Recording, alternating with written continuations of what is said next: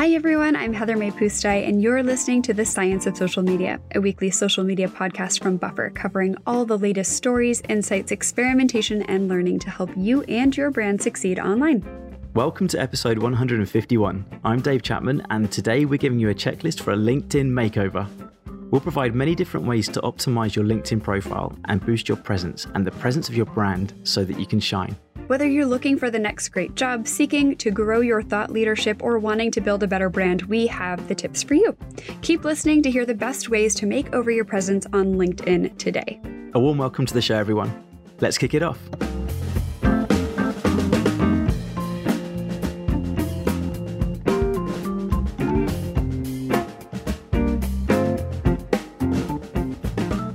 For all the marketers listening to today's episode, we wish for you to have the very best, most fulfilling careers possible doing work that you love.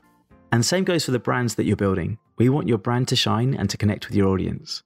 With these goals in mind, we hope you'll find a lot of value in these LinkedIn tips. We'll start off with the ways to create an outstanding LinkedIn profile. Amazing. This could be a profile for yourself, or it could be profiles for your CEO, teammates, or clients. So before getting into the tactics, let's start at the very beginning.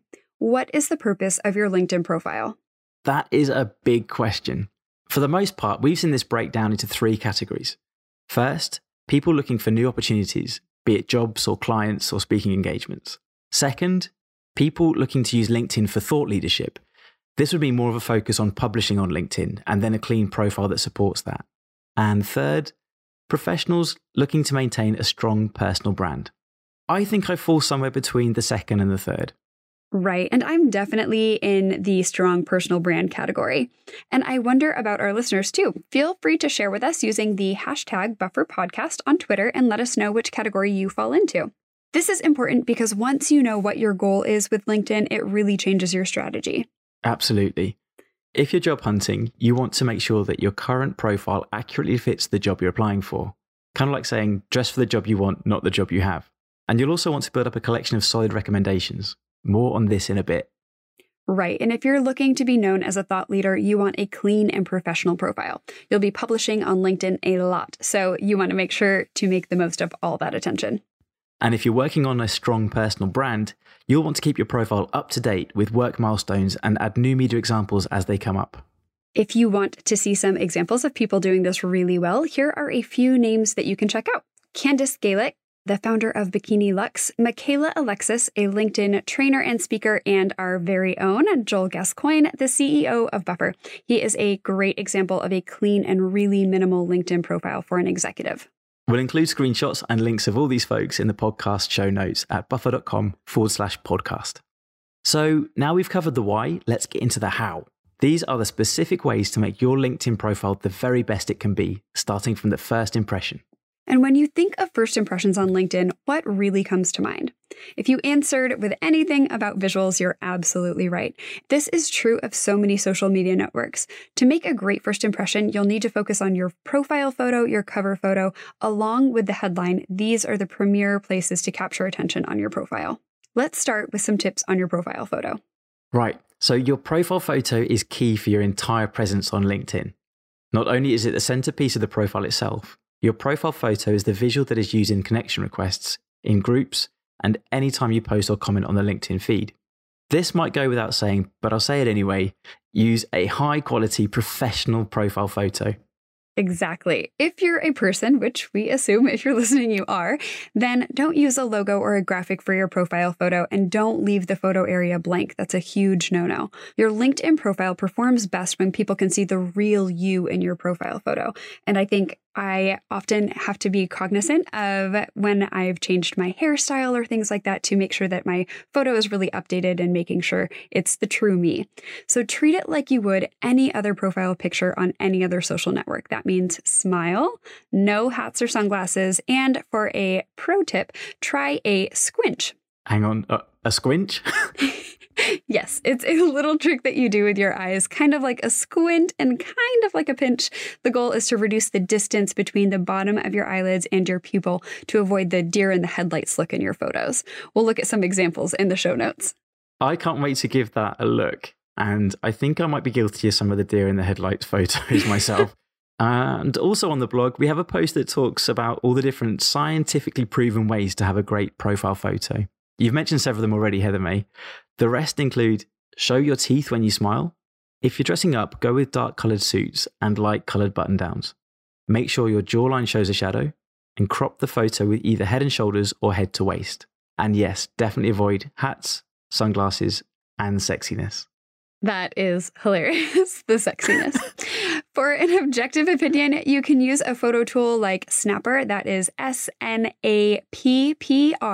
Snapper can determine how well your photo will perform based on the attributes we just discussed. And it uses image recognition to tell you exactly how to make your image better, which is absolutely just so cool.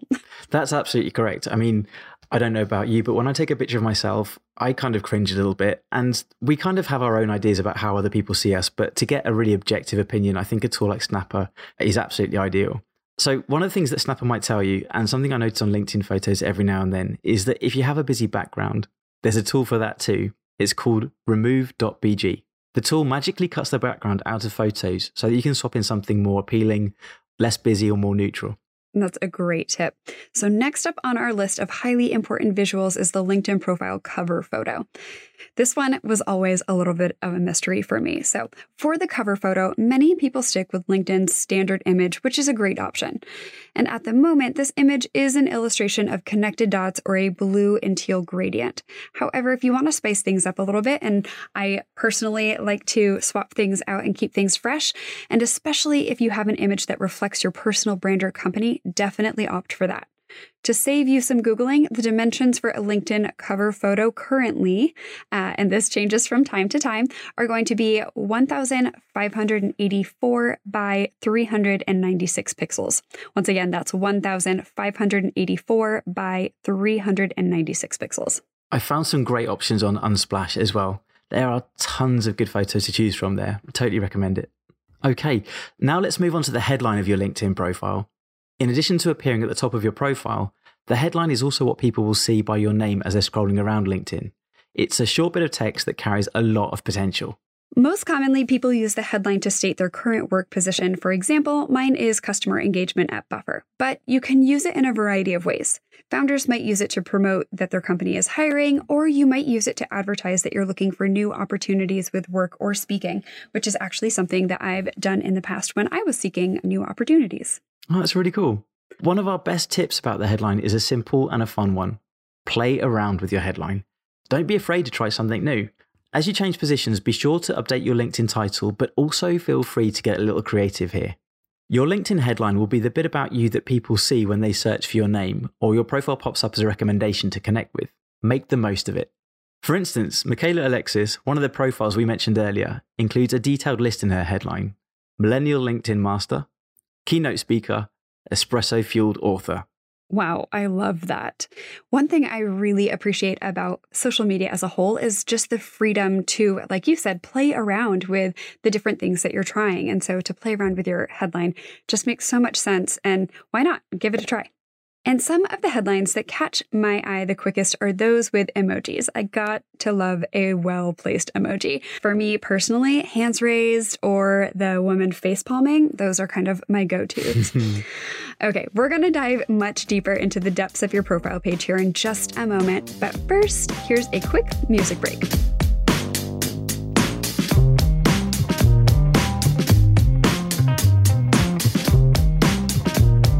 And welcome back. We're going to keep rolling with more tips on sprucing up your LinkedIn profile. Next, we're headed to the About section.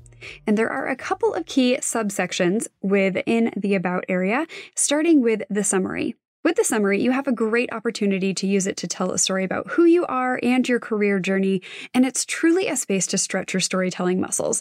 This is something I love to play with, and so we've seen great profiles that are close to 2,000 characters long. It's like a mini blog post.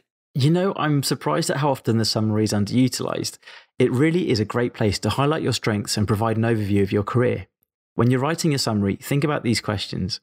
What does your company do? How does your company benefit its customers? What campaigns or projects have you been a part of? And it's often fun to close with your special interests outside of work. For instance, I love to run along the river near where I live. I have a little dog, I like to take him for big walks. something a little bit more personal that kind of warms things up a little bit. I wouldn't recommend highlighting your current experience too much because there's space for that in the experience section, and we'll get to that in a minute. I love that you said little dog, big walk. Yes. The summary gets premium placement on your profile too, in the section immediately below your name, your headline, and your profile photo. So it's definitely worth spending some time to get it just right and make sure that it really represents who you are and kind of what your experience is. And right below the summary is a place for media. Media includes things like links and attachments, which can be a great way to highlight a host of different things. Speaking experience, articles you've written or been mentioned in, and any other media that's a positive reflection of you professionally. For instance, if you work in social media, you could include blog posts you've contributed to, or case studies about your social performance, or links to big campaigns that you've been involved in. I've also seen people include portfolio samples and projects that they've worked on. This could be really fantastic if you are in the field of creating media or images and maybe a photographer, things like that. We won't go too much into this next section, but we did want to point it out. Right after media is a section for articles and activity, and this is where a history of your LinkedIn activity will appear. This includes one column for the articles you've written on LinkedIn and a column for the posts you've shared and the comments you've made. If you're looking to use your LinkedIn profile for thought leadership, then this can be a really valuable space to invest in. That's a fantastic point, Dave. I didn't even realize that necessarily all of my history was showing up there, and I found it so useful once I did realize that. So, okay, moving ahead to the experience section. I like to think of this section as the resume section because it essentially is a history of where you've worked. So let me begin with one of the biggest opportunities I see on LinkedIn, removing irrelevant experience from your profile. I see so many people leaving on experience that they might not need to have up on there anymore.